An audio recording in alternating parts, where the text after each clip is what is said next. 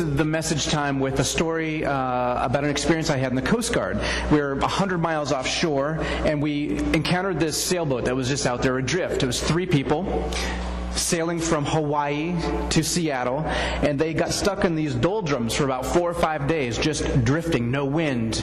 The sky was too dark to charge up their solar panels, so they couldn't use their electronics. And when we finally found them, if you recall, the thing that they were most interested in was our presence. They just wanted to talk to somebody different than the 3 of them. They wanted relationship. So we talked about how after Jesus ascended, it's the fancy way of saying he went up to be with the Father, the disciples probably kind of felt adrift, like those people on the sailboat. Like their whole world had been taken from them. What do we do now?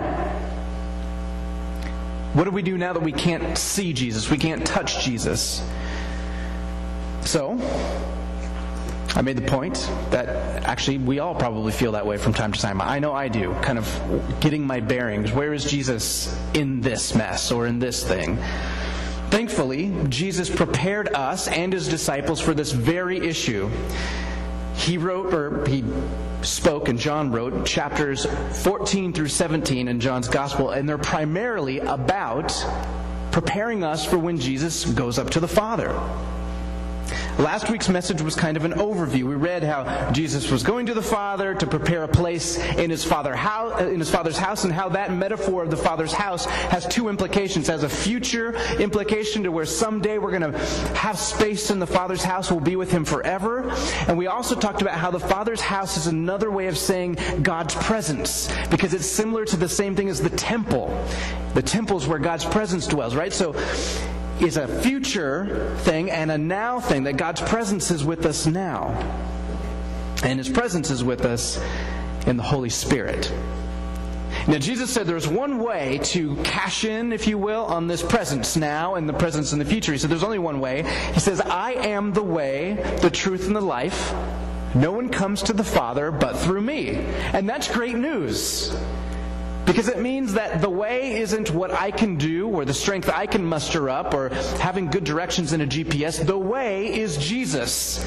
He's taken care of it. I don't have to trust in my own abilities. And man, I wish Jesus was the way to win softball games. Because then my lack of performance at shortstop on Friday would not have mattered. But alas, we were swiftly defeated. Twice. Okay. So we're going to be talking about God's presence.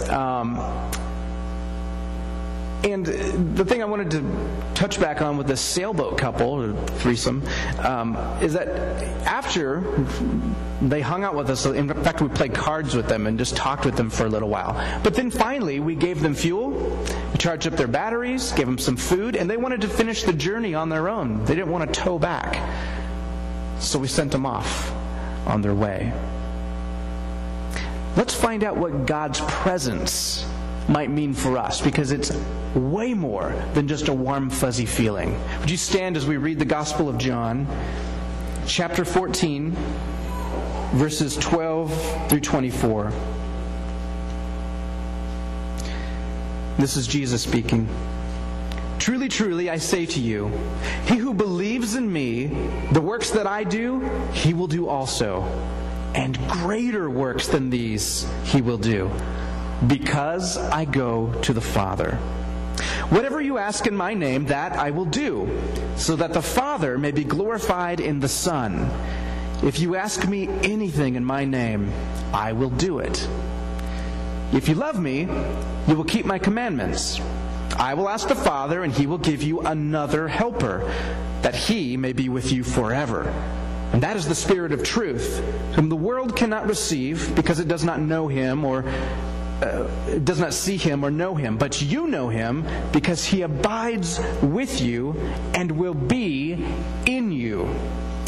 I will not leave you as orphans. I will come to you. And after a little while, the world will no longer see me, but you will see me. Because I live, you will live also. In that day you will know that I am in my Father, and you in me, and I in you. He who has my commandments and keeps them is the one who loves me. And he who loves me will be loved by my Father, and I will love him and will disclose myself to him." Now Judas, not Iscariot, said to him, "Lord, what then has happened that you're going to disclose yourself to us and not to the world?" And Jesus answered and said to him, If anyone loves me, he will keep my word, and my Father will love him, and we will come and make our abode with him, will come and dwell with him. He who does not love me does not keep my words, and the word which you hear is not mine, but the Father's who sent me. Holy Spirit of the living God, help us not only to grasp this text best we can, but to have the courage to live it out. Amen. You may be seated. So, did you catch that? The part about he who believes in me will do the works that I do, and greater works than these? It's crazy, right? I mean, that is a heavy statement. It's inconceivable that we could do the same works as Jesus, let alone greater works. How's that going to happen? What does that even look like? I guess if we're going to understand what greater works are, let's look at a few of the works of Jesus first, just to kind of see what we're up against here. First of all, Jesus glorifies the Father. He came and took on flesh, and he represented the Father. He represented the Father's character and purposes and creativity. He represented and displayed God's love so that the world might know him as he really is. You know, the first sentence in the Lord's Prayer is, "Our Father who is in heaven, hallowed be your name." That really means, may the world know your character as it really is. That's exactly what Jesus was doing, not just praying. Some of the other works Jesus did was get the word out that he is the way to salvation, to eternal life. Get the word out that life can begin now for everyone who trusts in Jesus. He got the word out by telling them. He got the word out by including outsiders, by loving people, by doing crazy things, signs and wonders, calming storms and multiplying food and raising dead people and other associated God stuff. He did these things to proclaim that he is the Savior. So we're supposed to do that and greater things? Hold on. Now don't check out yet, Tommy. Just stay with me a minute. Stay with me. This is not like it seems. The key is in one little end of the sentence. And this is where grammar is your friend. If you didn't like grammar, I didn't really like it until I got into biblical studies. And now, the dependent clause is our friend today, friends. Because all of that stuff about us doing what Jesus did and greater things are dependent on one ending of the sentence. Because I go to the Father. Because I go to the Father. Listen.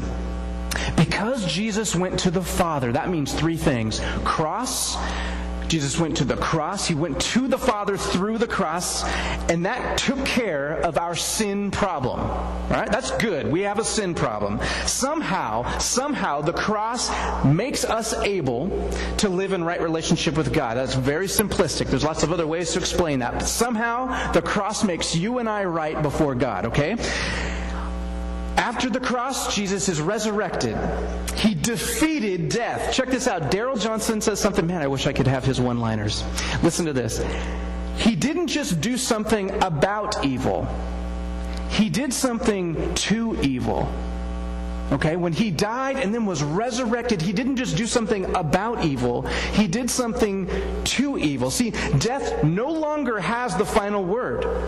It used to. Before the resurrection, it no longer has the final word. Jesus doesn't just take care of the eternal consequences of our sin, but through the resurrection, he's changed the way the universe works. Evil does not have the final say. It's been defeated. And sure, it's still around, and it's still nasty, and it's still real. But the final outcome is good, good, good for those who trust in Jesus. Because he went to the Father, cross, resurrection, and finally ascension. Ascension means he went up and now is at the right hand of the Father. He's ruling. He's in control. If Jesus is ruling, that means evil is not ruling. So despite what we see from our limited perspective, Jesus is actually in control. He loves his church. He has authority over the smallest details of life and the ultimate outcome of history. So we're going to meet opposition. Some will even get killed. But that is not the final word. So because Jesus went to the Father, cross, resurrection, ascension, the actual world that you and I live in is different than the world that Jesus ministered in. You ever thought about that? All the stuff that Jesus did, the signs, the wonders, the preaching, he did it before the cross, before resurrection, before ascension. So when Jesus tells his disciples to do greater things than he tells them that before the cross. Our work after the cross, and it can be greater because we can call people into a reality that didn't exist before. The signs and the works that Jesus did, they only pointed to a future reality. So now we can tell the world of the cross, and people can come to know eternal life. Eternal life that wasn't even available before the cross. We can tell people about the resurrection and the hope of restored world because Jesus was resurrected. And just as important, if not more important, than telling people about this stuff is showing people the love of Christ. Serving to make the world a better place. That's why at Lettered Streets we proclaim the gospel. We proclaim it with words, but also with our service to the neighborhood and city and state and world. We're engaged in those greater things. And throughout the centuries, the church on the other side of the cross, on this side of the cross, has been engaged in world-changing things. Justice for the oppressed, healthcare, hospitals were thought up by the church, education, the arts. And I was praying over your names last week. I couldn't help but think of all the greater deeds I see going on even right now. First of all, your vocations, the areas of work that you're involved with are life-changing. And then I was thinking about Frank Hodge and how he drops everything to help somebody in need. And Corey and Trevor Hodge, who hold a fundraiser over the tragic death of a little girl. They turn that into something redeeming for people who have no homes. And make a fundraiser out of it. Chris Sanders and her daily work with children in need as a teacher, and then her annual visits to Africa that she pays for out of her own pocket. Charlie and Jenny adopting a beautiful daughter into your beautiful family. And then Tim and Karen, who claim to be retired but continue to give and impact so many lives. And you've personally impacted me in the way that you're interacting with your grandkids right now. It's amazing. I'm writing that down for someday, if I'm that fortunate. And then there's Wayne Youngquist and his passion to put Bibles in people's hands through his ministry at the Gideons, and put the Bible in people's hearts through his ministry at the jail. And I could tell you story after story after story about every single person sitting here this evening. These works can be greater because they can affect whole systems, and they can affect people to eternal life. But one story I just want to share briefly is to have Patrick McAvoy come up and just to share one story about his microfinance business, Totem Financieros, down in Mexico. And Patrick, I'm just going to have you use this mic and share a story of a changed life. Sure. So many, we have a business, me and my wife, down in Mexico, where we give small loans to people, to groups of people who would never get a loan from a bank or anything like that. And so we have, he just wanted me to share one story of one person who we've loaned to, and I don't know if we have a slide. Her name is Carmen. She is it's not an extraordinary story. It's just one story. It's just one person. Her husband would go every Monday into Mexico City and come home every Friday. He'd stay there the whole week. And while he was gone, she started going to the next town. She got a credit with us for $200, and it was a 6-month loan. And she went to the next town down. She would buy ice cream a couple times a week, and she would bring it back, and then she'd sell it out in front of her house to people. And after 6 months went by, she got a $400 loan, which is another 6-month loan, and she bought the freezer so that she'd only have to go once every 2 weeks to buy ice cream, and she could spend more time at home and more time selling it. And then her husband got laid off from his job when the economy went downhill, and he was most likely going to go to the United States.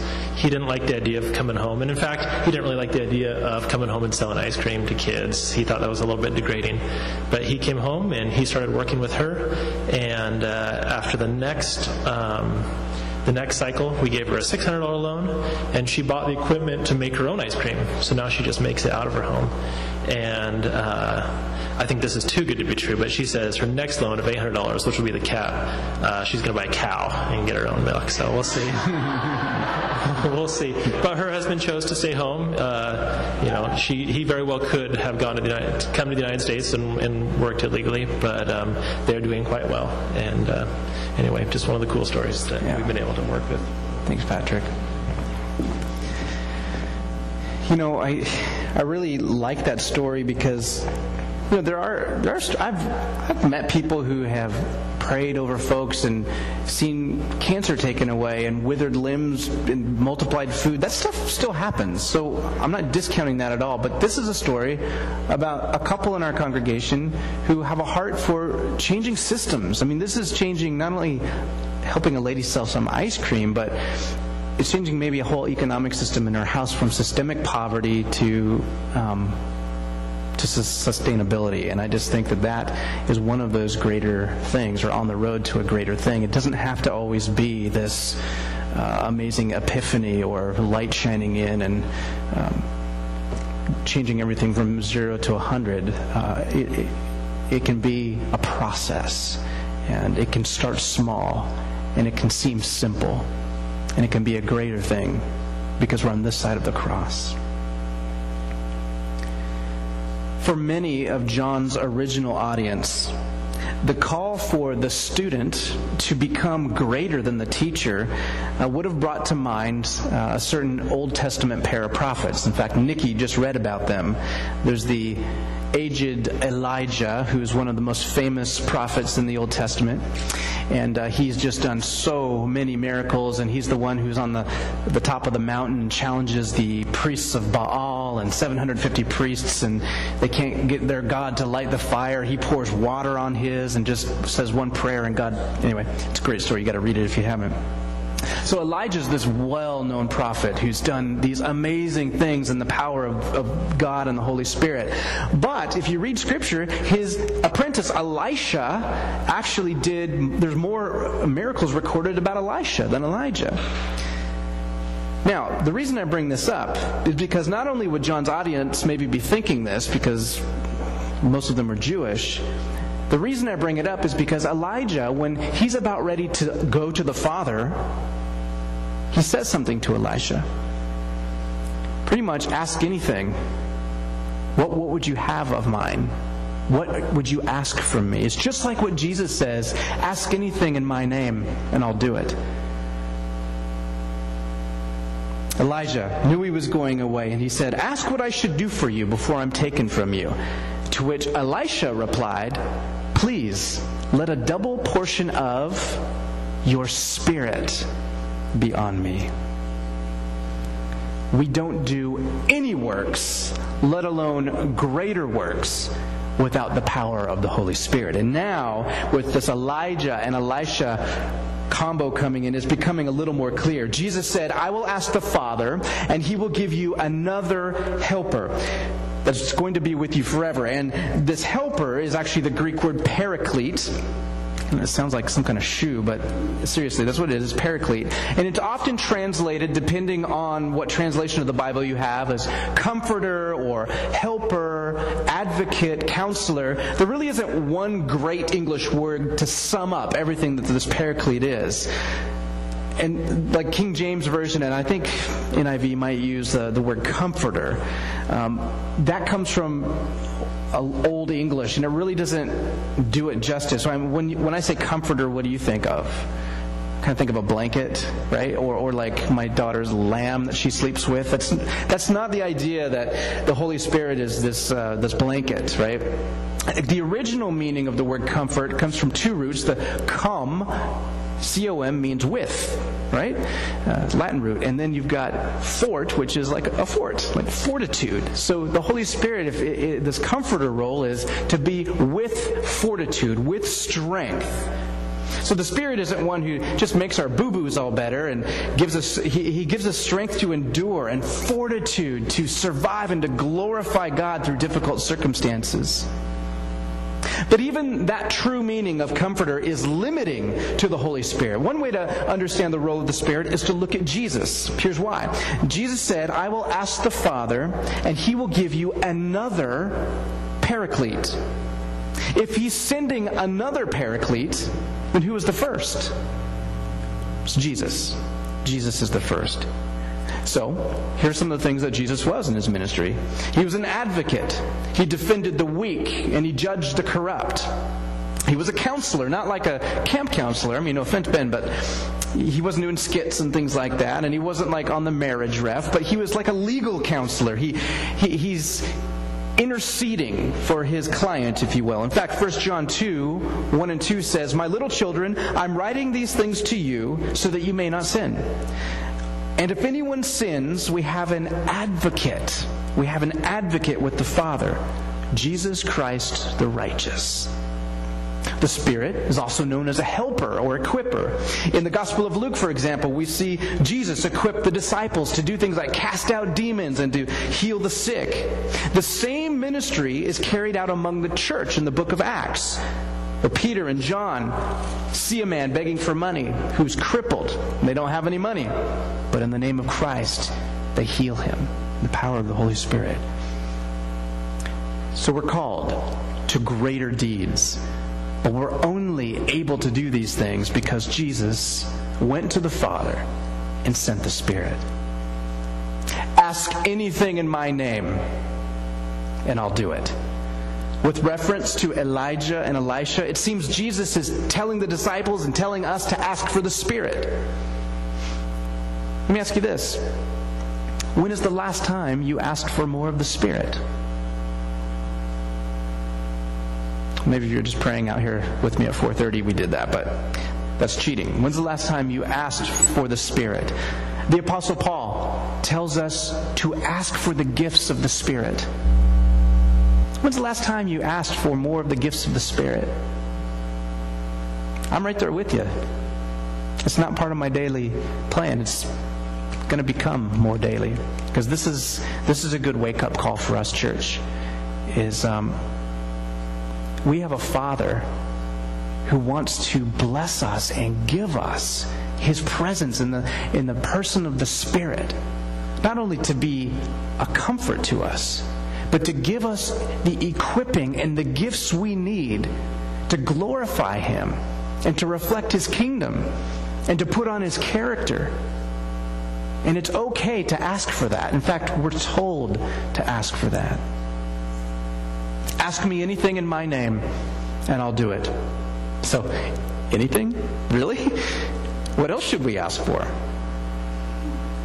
Okay, so let me just take us on a little road here. Last week we talked about Jesus going to the Father's house to prepare a place for us.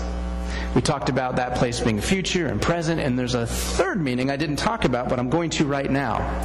In the Father's house, which is the temple, there were these little apartments in the temple. You know who lived in those apartments? The priests. The priests would take up residence. They would abide in the Father's house. Now, Jesus is telling His disciples, who were definitely not priests, I'm going to the Father's house to prepare a place for you. an abiding place, a dwelling place.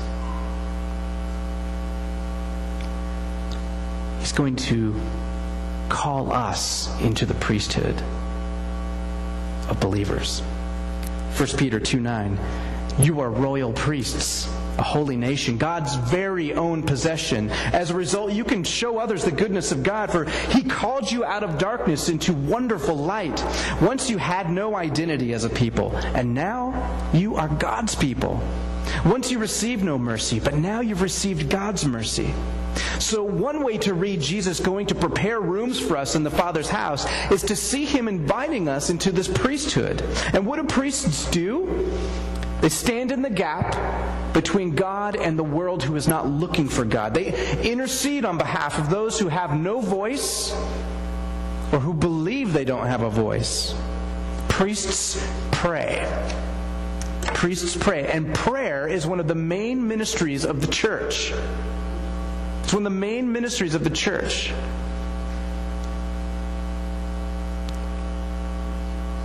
How can we do better works, greater works than Jesus? To pray to the one for whom nothing is impossible. Ask anything in my name, and I'll do it. You know, there's many ways that this verse has been abused over the years. I'm just going to talk about two that really rubbed me wrong. First is that some people have taken this statement to mean that if they ask for a Mercedes, God's going to give them a Mercedes. If they ask for $1 million, God's going to give them $1 million. You get the picture. No, Jesus tells us to ask for anything in His name in the context of doing greater works. You know what kind of works Jesus did, right? He gave of Himself. A God who washes feet, who gives of His own life for the life of others. So if we're going to do greater works, what we're really asking for is sometimes going to lead us to suffering. It's sometimes going to lead us to great hardship. And that's where we need that comforter, that with fortitude spirit to help us through. James chapter 4 says, you do not have because you do not ask. Right? It seems like a license to just ask for that Mercedes or whatever car you want. You do not ask and you do not receive because you ask with wrong motives. You ask on wrong motives so that you may spend it on your pleasures. And here's the great divide. So Jesus is saying, ask anything in my name in the context of service, of doing the kinds of works that He did. You never see Jesus rolling in the nicest camel or anything like that, right? I mean, he's pretty homeless. Not that there's anything wrong with nice cars. Anyway. So asking for anything in Jesus' name is not a proof text for health and wealth. It's a call to engage in the sacrificial work of Jesus. The second way asking for anything in Jesus' name that's been abused is making it out to be some kind of magical mantra. There are people who believe that if you pray, you have to add in Jesus' name on the end of that prayer or else it doesn't count. Okay? It's not wrong to end your prayers in Jesus' name. I'm kind of in the habit of doing that quite a bit.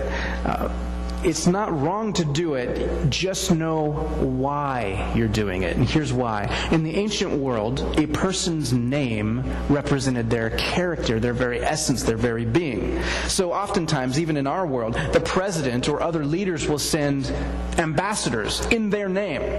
They'll give that ambassador authority to make foreign policy decisions in their name, in their authority. Sheriffs are elected, but then they hire deputies who function under their name.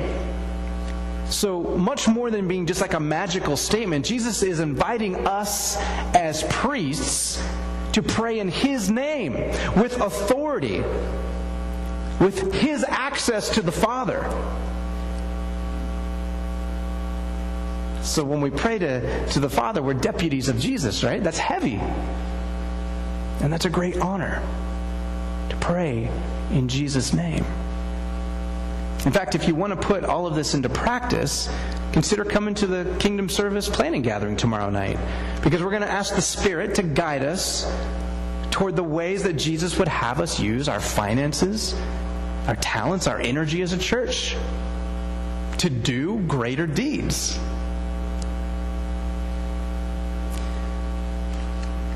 Jesus calls us to do greater deeds than he did. And he calls us to do it all in the spirit of love. If anyone loves me, they will keep my word, and my Father will love them, and we will come and make our home in them. First of all, notice the inclusiveness. If anyone loves me, not just Jewish men who are clean, not just Americans, not just white people, not just people in a certain socioeconomic bracket. If anyone loves me, he'll be loved by my Father. We will come and make our abode with them. Second, notice what the statement does not say. It does not say, earn my love by loving me. It does not say, if you don't love me, I won't love you. This statement is about our response to being loved first. Because Jesus loved us enough to go to the cross and then call us to greater deeds, we respond in thanksgiving and joy and love. What is this commandment Jesus is talking about? If you love me, you'll obey my commandments. Jesus said, a new commandment I give to you, that you love one another. That's not new. And the new part is that you love one another as I have loved you. And how did he love us? He laid down his life.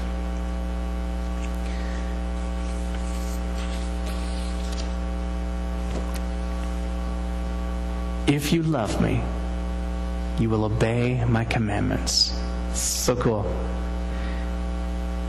There's good news in that sentence. Did you hear it? If you love me, you will obey my commandments. That's not an imperative. It's not a command. It's a promise. It's a future.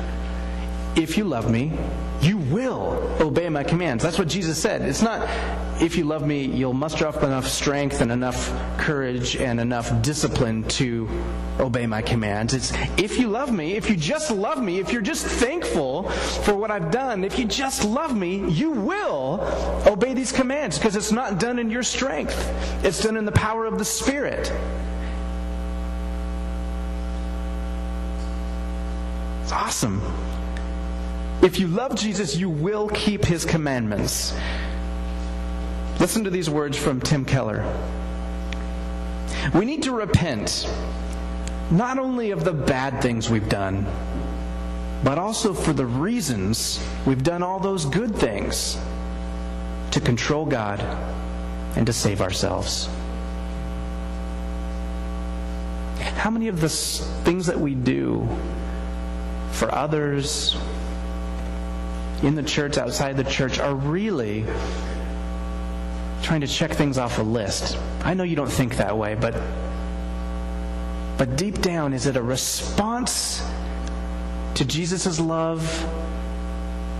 Or is it in some way hoping that we can earn his approval? Hoping that we can pay him back? Even hoping that we can control him in some way. I've done that one.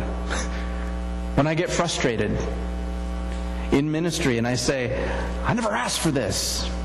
Things should be going better because you called me to this. And I put these expectations on God.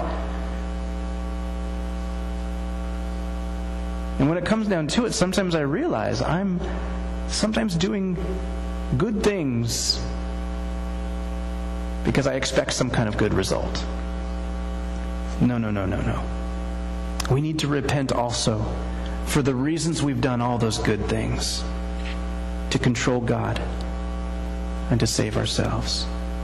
You know, Jesus has invited us into the most rewarding and dynamic life imaginable, doing greater deeds than Jesus. You ever read his stuff? He's done some amazing stuff. Giving us the Holy Spirit, God's very presence and power. And I hope you're encouraged by that.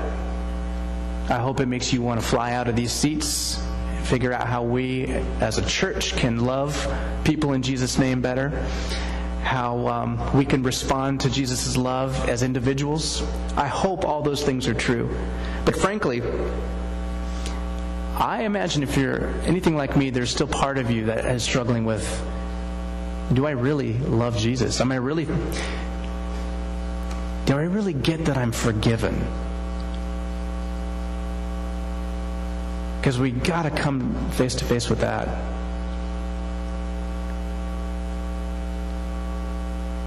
That we're deeply lost. And our God died for us. And it's a response of joy to that, the one fact, nothing more than that, that sends us out to be the church.